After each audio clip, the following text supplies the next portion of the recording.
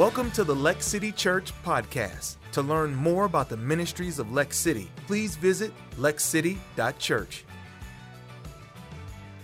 Well, welcome to week one of part two, however that's going to work, of our series on the book of Revelation. And over these next 4 weeks, I'm going to try to hit 4 big themes that kind of close out this book, and I hope things that we can learn from there. I could probably spend 12 more weeks on this. Such a fascinating book, so many things to learn. And so in order to help that, if you're not aware, we have a weekly podcast, and over the next few weeks, I'm going to put some supplemental material in that podcast dealing with the things that we're talking about here on Sunday. Also want to invite you, if you go to lexcity.info, there's a place for you to ask questions. And if you have any questions related to the study of end times, please submit those, and we'll try to get those answered. The hard ones, I'll send to Tammy, and if they're easy, I'll answer them there on the podcast over the next few weeks. And so glad you're here to be a part of that. So as we jump into that, this study, the study of eschatology, right, the study of end times, I want to remind you that as we think about this topic, for us, it's a secondary doctrine. And here's what I mean by that. There are primary doctrines, things like salvation by faith, right? Inspiration of Scripture, the virgin birth, things that we would say, this is what makes us Christian, this is what makes us Orthodox. These are things that, boy, we'll plant the flag on the hill saying these are the things that we don't compromise. Those are primary doctrines. But there also are secondary doctrines where things that we can have differing opinions and disagree on and still be brothers and sisters in Christ. Things could be like our view and interpretation of the works and of the Holy Spirit in our lives, different modes of baptism that could be there, and on different things. And so as we start this, I just want to remind you, as we look at eschatology, to study of end times, we really see it that way, as a secondary doctrine to what it is. And so just a principle I shared with you earlier, and simply this: in essentials, we have unity. In non-essentials, we have liberty. And in all things, we show grace and love.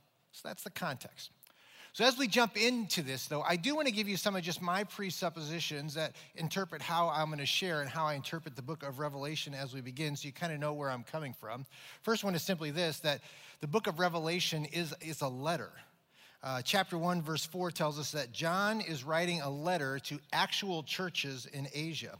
And this is important because as we think about the book of Revelation and interpret it, we're reminded this: it is written for us, but it was not written to us.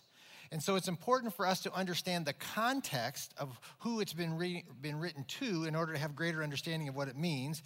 Because one of the things that we love to do, right, especially in Western culture, we love to insert ourselves or our Western ideology into the context and try to interpret things through that way. But I want to remind you that this is not written to the 8th Church of Lexington.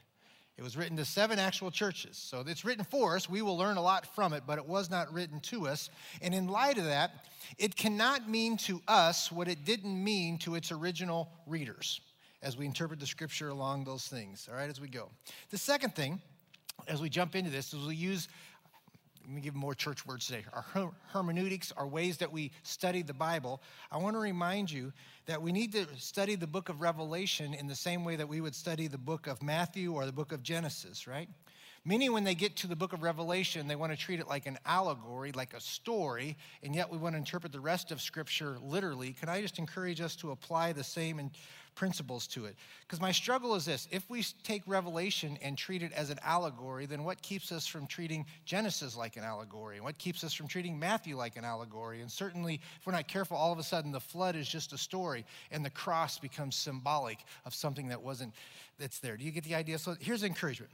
We've got to give Scripture normal interpretation unless the verse or the passage clearly indicates that the author is using figurative language. In other words, we're going to read it like we would understand it as we go there. We're going to let Scripture interpret Scripture whenever we can, and we want to avoid the natural tendency, because it's fun, to look for hidden meanings and over-spiritualized meanings to everything that's in the book, all right? So in all these things in mind, one last one, and we're going to jump in and say, I want to remind you again, as we look at this, that God has a unique relationship with the nation of Israel.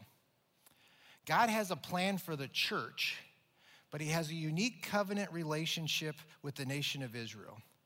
the nation of Israel, the city of Jerusalem, referred to as a holy city, are central to God's plan for this world and for the purpose of the tribulation, all right? So we're going to see today, it's really cool. In Revelation chapter 12, we're going to see all of these principles that I just shared with you kind of played out, and they're so important to keep in context because it will help us gain understanding into this book.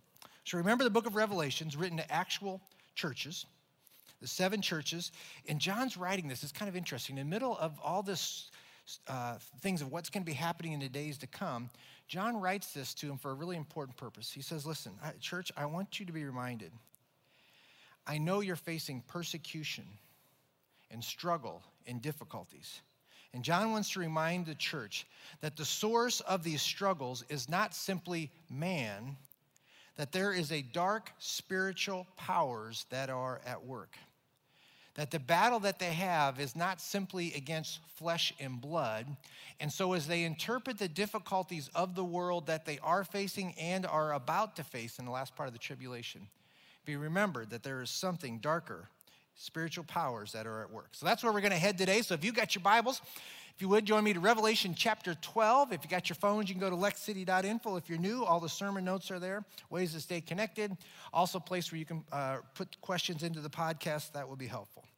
Revelation chapter 12, amazing book, amazing chapter in it. There's lots of symbolism here in Revelation chapter 12. And remember this, that the power of symbolism is that it sparks something. It ignites some emotion in us. The word pictures, they fire us up. The challenge we're going to see today is trying to find the meaning within that symbolism that's there. And so here we go. Revelation chapter 12, verse 1. And a great sign appeared in heaven, a woman clothed with the sun, with the moon under her feet, and on her head a crown of 12 stars. She was pregnant and was crying out with birth pains and the agony of giving birth. And another sign appeared in heaven. Behold, a great red dragon, with 7 heads and 10 horns, and on his head 7 diadems. His tail swept down a third of the stars of heaven and cast them on the earth. And the dragon stood before the woman who was about to give birth, so that when she bore her child, that he might devour it. She gave birth to a child and was caught up by God to his throne. And the woman fled into the wilderness, where she was to a place that was prepared by God, in which she was to be nourished for 1,260 days. Well, that's as clear as mud. Been a good morning. Let's close in prayer. What in the world have we just read, right? We got a woman, she's giving birth to a child, this red dragon's trying to kill this child, and God's protecting the baby for 3.5 years, and the woman for 3.5 years. What does this mean? Here we go. So let's start it this way. Let's interpret 3 main characters that we see, right? We have the woman, we have the child, and we have the red dragon. So here's the first question. Who is this woman who's clothed with the sun and the moon under her feet? This is an important one because how you interpret this, there's been a fair amount of different discussion. Roman Catholicism, Mormonisms tend to say that this woman, well, this must be Mary. Those that would treat the book of Revelation as an allegory tend to lean to the idea that this probably is Mary, that the woman that's here. But let's go back to this principle. Let's let Scripture interpret Scripture, right? So this phrase, sun and moon and 12 stars, only appears one other time in the entire Bible, and it's all the way back in the Old Testament. Remember a guy with a fancy little coat named Joseph? And Joseph had these amazing dreams. Well, look back at this, Genesis chapter 37, and we'll see this phrase. Then he dreamed, another dream. Sorry, I was choked up about this coat of many colors. I'll try it again. Then he dreamed another dream and told it to his brothers, and he said to him, behold, I have dreamed another dream. Behold, the sun, the moon, and the 11 stars were bowing down to me. But when he told this to his father and to his brothers, his father rebuked him and said to him, what is this dream that you have dreamed? Shall I and your mother and your brothers indeed come to bow ourselves to the ground before you? Here's the point. When Jacob, Joseph's father, heard this dream, Jacob wasn't thinking, well, Joseph, you must be talking about the future mother of God, of Jesus. Rather, Jacob said, man, you must be talking about our family, right? The sun was Jacob, the moon was Rachel, and the stars were his sons, which would become the 12 tribes of Israel. This crown, this imagery of the 12 stars on her head, represented again the nation of Israel, which we'll see is going to be consistent through the rest of the book of Revelation as we go. We also see that throughout Scripture, Israel, the nation, is referred to as a woman, a mother, a pregnant woman giving birth. And so again, if you interpret that the woman is the nation of Israel, I think we'll find that that's a consistent interpretation all the way across. That certainly is the way that Jacob understood these phrases way back in Genesis 37. Second character, Revelations chapter 12, verse 3. And another sign appeared in heaven. Behold, a great red dragon with 7 heads and 10 horns. On his head were 7 diadems. So who's the red dragon? Again, let's let Scripture interpret Scripture. We're at verse 3, slide down to verse 9, and it gives us the answer.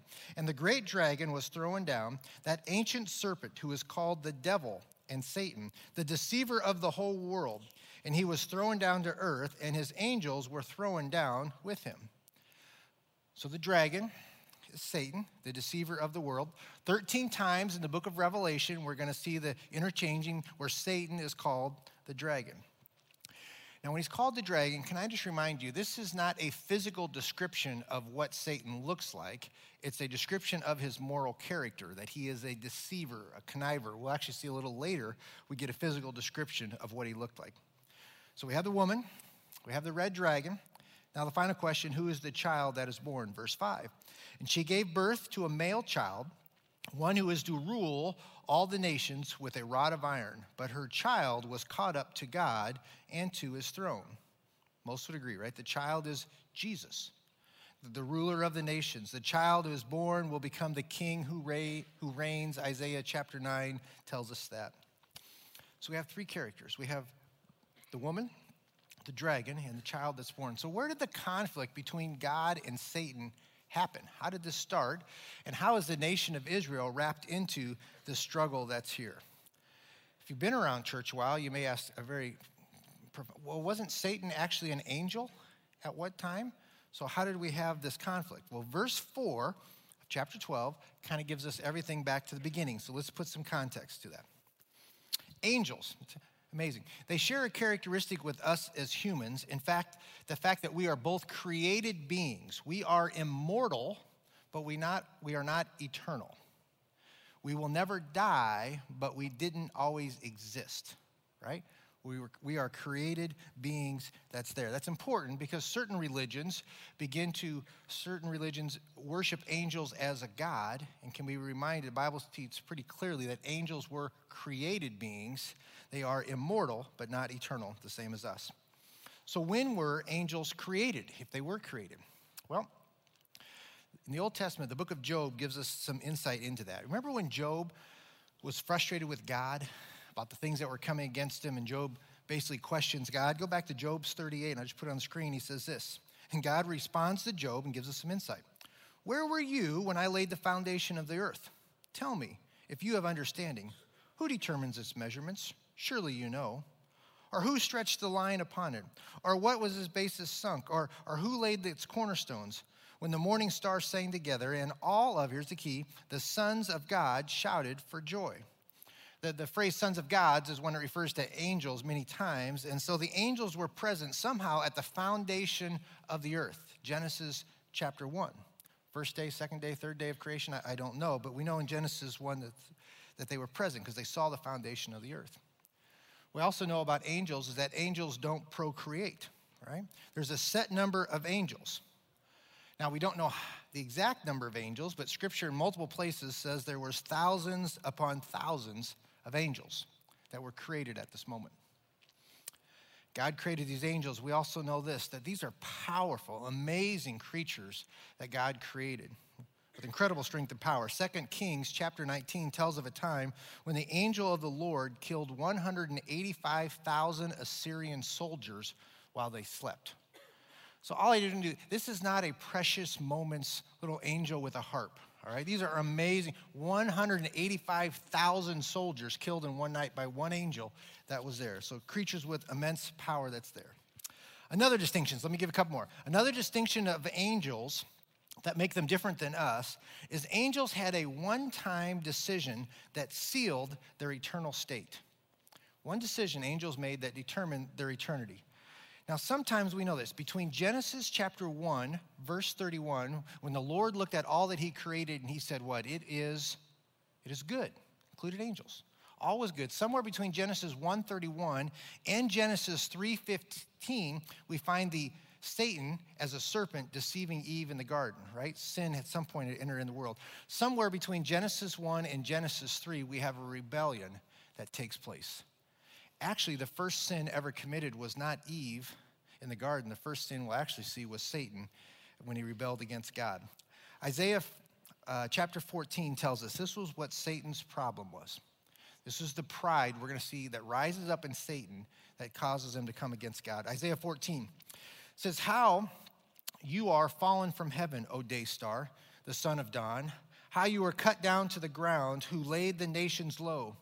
Now this is what Lord said, this is what happened in Satan's heart. You said in your heart, I will ascend to the heavens above the stars of God. I will set my throne on high. I will sit on the mount of assembly in far reaches of the north. I will ascend above the heights of the clouds. I will make myself like the Most High. Can you hear the pride? This is what happened in Satan's heart.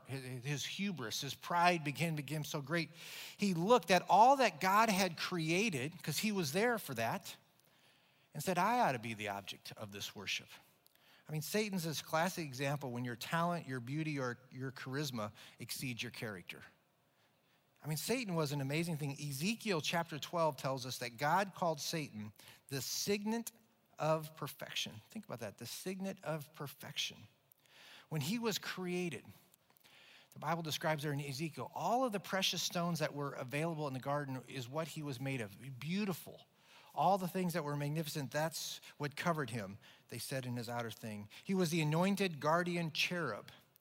Satan was beautiful and powerful, and he sat in a place of high honor. Ezekiel chapter 12, verse 15 says this, you were blameless in your ways from the day you were created till unrighteousness was found in you.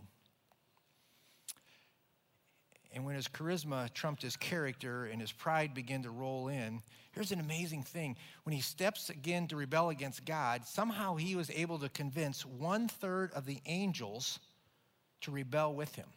Isn't that incredible? Revelations chapter 12, verse 4. And his tail swept down 1/3 of the stars of heaven and cast them to the earth. At that moment in time, when Satan rebels and the angels choose, they're either with God or they're with Satan, they're given a destiny-determining decision. Follow God or follow Satan. And once they make that decision in that moment in time, their eternity is sealed. And at that moment, we begin to refer to angels and demons, right? It's a distinction. They're all angels. We either have holy angels or unholy angels. Angels or demons, that's where we get that. And here's the challenge. Because of that one moment of decision, their destiny is sealed. So a demon will never repent, and a demon can never be saved. An angel will never fall or ever rebel against God. That one moment decision sealed their eternity. So we pick the story up. We have Satan. 1/3 of the angels are now demons who have chosen unholily to rebel against God. So what is the purpose of their life? What do they do? Well, here is the focus. The Bible tells us the mission of their lives is found, again, in verse 4. Go back to there. And his tail swept down 1/3 of the stars of heaven and cast them on the earth. And the dragon stood before the woman who was about to give birth, so that when she bore her child, that he might devour it. I mean, this is really it. Satan in this moment, this is the mission of his life, to devour his child. Why is this so important? Remember again, Satan, I believe, was probably present in the garden when the curse and the prophecy was told that the seed of a woman will crush his head or crush his kingdom.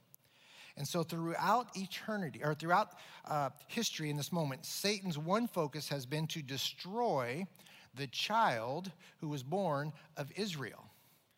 Because if I can destroy the child, I will destroy the curse that came down. You see the importance there? So think back through how Satan has moved in the hearts and minds of leaders all throughout history. Pharaoh, who was called the great dragon, no surprise, Ezekiel chapter 29, ordered that all male Hebrew infants be murdered in Exodus chapter 2.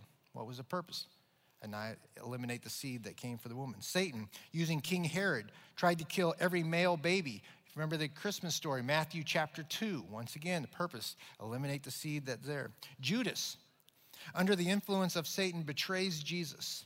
I mean, again, here's what I want you to walk away. Be reminded, there was a singular focus since the fall of Satan to destroy the seed of the woman, who was Jesus. And on that day that Jesus dies on the cross, Satan and the demons rejoice because the curse has been broken. The prophecy was not fulfilled, and his plan was intact. The problem is, 3 days later, the ground begins to rumble, and the earth begins to shake, and the stone is rolled away from the tomb, and the Son of God arises. And at that moment, Satan realizes that his fate is sealed and his time is short. And he turns his anger now not from the seed, from the Son of God, because he realized that plan has been thwarted. He turns his anger now towards the children of God, the church, and especially, we'll see, the nation of Israel, God's chosen people. So again, go back to our chapter. It spells it out for us. Go to verse 12. Therefore, rejoice, O heaven, you who dwell in them, but woe to you, O earth, and the sea, for here it is, the devil comes down to you in great wrath because he knows that his time is short. His anger is turned and he knows his time. Therefore, now think about why this is important. We see it through history. Think about that. This is why the nation of Israel, right? A small country, a seemingly insignificant plot of land on this entire earth has been the focus of global conflict and global conquest from the very beginning of human history. Kings, nations, madmen have hated the people of God so much, and that hatred was placed in them by who? It was placed in Satan himself from the very beginning once his plans were changed. In the Old Testament, think about this. The Moabites, the Canaanites, the Assyrians, the Babylonians, they all have tried to destroy Israel. The Persians knocked down the walls. The Romans destroyed and defeated Jerusalem twice. And for 2,000 years, the nation of Israel was scattered all throughout the world in different places. Hitler tried to euthanize an entire race of people in World War II. They were invaded by Egypt and Jordan and Syria in 1947. Anti-Semitism is on a rise like never before in different places. Next week, we're going to see the Antichrist is going to try to bring all of the armies of the world against Jerusalem and Israel at the Battle of Armageddon. Satan himself will try to destroy the holy city at the end of the millennial reign. We'll see that in a couple weeks. Here's my point. If you ever wondered if the Bible was true, I always go back to watch the nation of Israel. Watch how throughout human history there has been a focus of hatred and trying to destroy them. And listen, and I always ask, if there wasn't a spiritual thing involved, how come they continue to be the center point of human history in so many areas? It's such an insignificant place. It gives evidence that there is a spiritual. We battle not simply against flesh and blood. And the holy city remains under attack even today in those things. And so can I just remind you, those countries who stand with them stand with God. It's not a political statement. That's just a biblical statement and the reality of God's unique hand and work on them. So John writes all of these things, and he encourages them. Listen, Revelations 12, we're halfway through the tribulation and the start of all these things. Says, I just want to write these things to encourage you that God has a plan. Church, she's saying, I understand this is hard. You're being persecuted. People are being killed. Things are tough. The struggles are here. There's hatred toward you. But I want to remind you the bigger picture. There's something greater going on than what you realize. And I want to remind you that you will prevail. Zechariah chapter 13 tells us in the midst of the tribulation that 2/3 of the Jews will be killed during this time. But we're also promised, we look at this way back when, in Revelation chapter 7, that 144,000 Jews will be saved and sealed and protected by God in the midst of the tribulation. And that they and the holy city will be protected by God himself. And so John just says to the church, have hope. I know it's not going to feel that way, but I want to tell you, God's got a plan. And God's protection is there. Go to verse 13. And when the dragon saw that he had been thrown down to the earth, he pursued the woman who had given birth to the male child. But the woman was given 2 wings of a great eagle so that she might fly from the serpent into the wilderness, to the place where she is to be nourished for a time and times and half a time. What is that? 3.5 years. This is the second part of the tribulation, if you remember from our study with the first part of it. The first 3.5 years, the Antichrist is going to have a treaty with the nation of Israel. That's how we know the tribulation begins. 3.5 years into that, he's going to break the treaty and to begin to persecute them in a harsh and unbelievable way.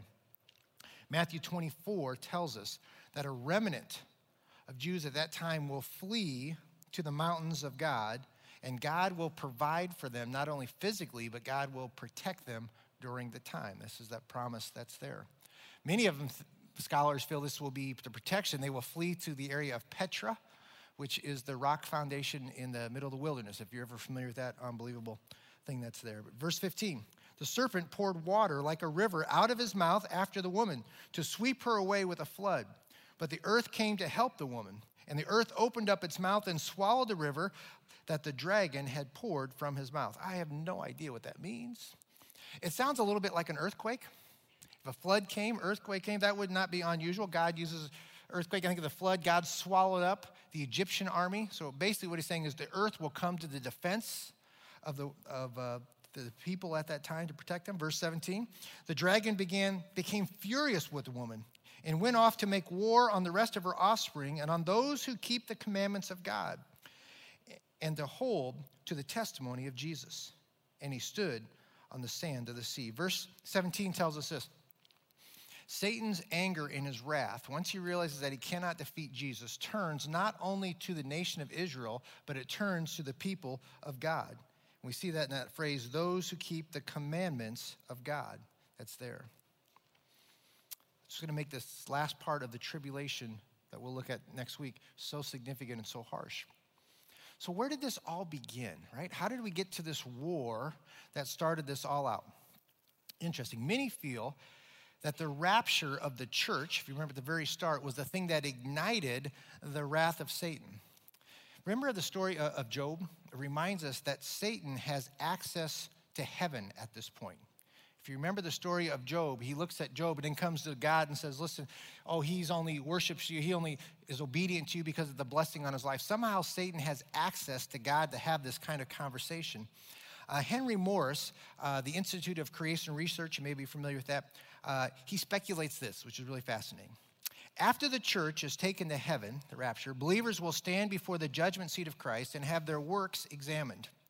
On the basis of this judgment, rewards will be given. We studied that. It seems likely that Satan will be present at this event and will accuse the saints, pointing out all of the spots and the wrinkles in the church. The name devil means accuser, and Satan means adversary. Satan stands at the throne of God and fights the saints by accusing them like he did Job. Isn't that interesting? Gives us a little insight. Lord, church is full of hypocrisy. God, these Christians, they say they love you. They don't really live this way. He begins to accuse of all the negative things that he sees. But Jesus Christ, the heavenly advocate, represents the church before God's holy throne. Because Jesus Christ died for us, we can overcome Satan's accusations by the blood of the Lamb. Our salvation is secure, not because of our own works, but because of his finished work at Calvary. How furious Satan will be when the church comes forth in glory, without spot or wrinkle or any such thing. When the accuser sees that his tactics have failed, he will become angry and threatens the very peace of heaven. His perspective is simply that when he sees now, I can't only thwart the work of Jesus, I can't only accuse the church because by the blood of Jesus we stand as his perfect bride. His anger begins to rally even more, and we go to verse 7. Potentially that is when the war arose. Now war arose in heaven, and Michael and his angels fighting against the dragon. And the dragon and his angels fought back, but he was defeated, and there was no longer any place for them in heaven. And the great dragon was thrown down, that ancient serpent who is called the devil and Satan, the deceiver of the whole world. He was thrown down to earth, and his angels were thrown down with him. And at this moment in time, Revelation chapter 12, verse 7, for the very first time, Satan no longer has access to heaven. He's restrained to this earth. Now, don't miss this, because all of our Far Side commercials and cartoons always give us a misconception of this, right? Satan is not in hell. In fact, Satan has never been in hell. He's been cast down to this earth. Next week, we're going to see when Satan is actually cast into hell. Don't miss this. The role of Satan in hell is not to torment people. Satan will be the primary tormentee when he is in hell. When he's cast to hell, that is his punishment, as well as the demon's punishment also that's there. And again, I can go on and spend 8 more weeks on these things because there's so much powerful stuff there. But you get the idea where we find us. John Phillips writes this. It kind of gives us a picture as we close out this time. Here's the picture where we are at Revelations chapter 12. Satan is now like a caged lion, enraged beyond words by the limitations he's now that have been placed upon his freedom. He picks himself up from the dust of the earth. He shakes his fist at the sky and glares around, choking with fury for ways to vent his hatred and his spite upon humankind. Next week, we're going to pick up that, because the tribulation and the struggles that come are about to become greater. And John says, I just want to remind you, church, these don't come just from a man. These come from a force that is darker and greater. That's happening here on earth. But here's the great part. At the same time, in heaven, when Satan is cast down and the victory in the battle is won for this moment in time, a celebration begins in heaven. The worshipers begin to worship about the things that have happened because they sing of the salvation that has come to them through the blood of the Lamb. Look at verse 10. And I heard a loud voice in heaven saying, now the salvation and the power and the kingdom of our God and the authority of his Christ have come.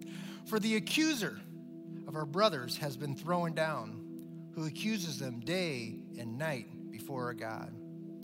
And they conquered him by the blood of the Lamb and by the word of their testimony, for they loved not their lives even on death. And then he says this, therefore rejoice, O heavens, and you who dwell in them. 1 John chapter 4 says this, but you belong to God, my dear children. You have already won a victory over those people, because the Spirit who lives in you is greater than the spirit who lives in the world. See, Revelations chapter 12, in the midst of all that's going on, John just takes a moment and says, church, to my Jewish brothers and sisters, to the church of today, he says, just be reminded of this, that the light comes after the darkest moments. The next 3.5 years are going to be hard. There's going to be loss. There'll be death. There'll be persecution. There'll be loneliness and isolation. And you're going to wonder if God is really there. And he says, I just want to take a moment to remind you that there is a bigger picture happening. That good will triumph. That evil will be punished. That your God, the Creator, sees all things and knows all things and will reward all things. And I just need you, just don't lose hope. Because you're warring not against flesh and blood. There is a deceiver who seeks so he can destroy and tear apart. And I think Revelation 12 is just put there in the middle just to remind us again, the story's not done. Great things are about to happen, but they're going to come in a little while, and I need you to persevere.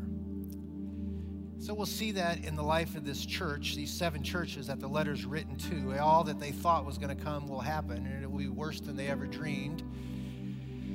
And yet on the end of that, there will be an amazing victory and a celebration and a promise of heaven where there is no more tears and there is no more pain. And the King will reign once again. The book of Revelation is not written to us, but it is written for us. So the question is, and the hope for you today is, for some of you, that's where you find yourself today, in a moment where you're just like, I'm kind of losing hope, right? I look around the world and even in today, the bloodshed, the war, the hatred, the division, God, I don't see any of this happening. It feels like we're losing. The enemy's winning. Some of you in your own life, you're in that darkest moment, right? I feel hopeless. I'm here today. I feel like I'm going through the motions. I just need some sense that we're going to get here and be okay. May Revelation chapter 20 and 12 inspire you, encourage you that there is a greater picture happening. That God is still in control and things are happening in the heavenlies that we will see over the next few weeks where God interacts here on earth. And God wants to say to you today, he wants to meet you where you're at. So be encouraged. Don't let Satan tread on you. Because by the power of the blood of Jesus and through the testimony of our lives, we have and we will experience the victory. Let's pray together. Father, today we thank you for that truth. We thank you for the perspective that you still sit on the throne, that you still are in control, and nothing happens that doesn't flow through your sovereign hands. And so, Lord, we even confess that today as we look at our world, and it feels so broken. And it feels at times so hopeless, and it feels so much in despair. It's easy to think that the enemy has won and the story has been written, but may we be reminded that through your blood there is a victory. And through your love, things will be made right. So, Lord, we thank you for that promise even today. May it encourage our hearts and challenge us where we are. In your name we pray. Amen. Hey, this morning as we close out our time, we've got a prayer team that's here every Sunday. They're going to be down front this morning. And we've talked a lot about this Jesus and the power that he has and the victory that comes through him. And you may be sitting here today saying, I don't really understand that. I don't have this kind of relationship with God that you're talking about. I'd like to know more. Can I just invite you? These folks that are down front would love to share with you how you can experience forgiveness and a relationship with Jesus in a new and a fresh way. Or maybe you're here today and you're just discouraged and it has felt like the devil is treading on me and I am under all this and I just need some hope, some encouragement, maybe somebody to pray with me, maybe you just need a hug again. This team will be down here. We'd love the privilege of being able to do that with you this morning. Well, this week was crazy. Next week's going to get even crazier because all the things are about to erupt. And so I want to invite you to come back for next week as we hit the next part of that. And I hope your heart will be challenged and encouraged with that. If you're visiting with us this morning, hey, welcome. So glad you're here. If my wife Tammy and I haven't got a chance to meet you, we'll be in the Welcome Center right out there and would love the privilege to be able to do that, put a name with a face. Otherwise, have an amazing week. Live in the victory and the confidence that the devil can't tread on you. And we'll look forward to seeing you back next Sunday. We'll see you then. Thank you for listening to the Lex City Church podcast. If you would like to support ministries of Lex City, visit lexcity.church/give. Please subscribe and follow us on social media @Lex City Church for more encouraging teachings and content.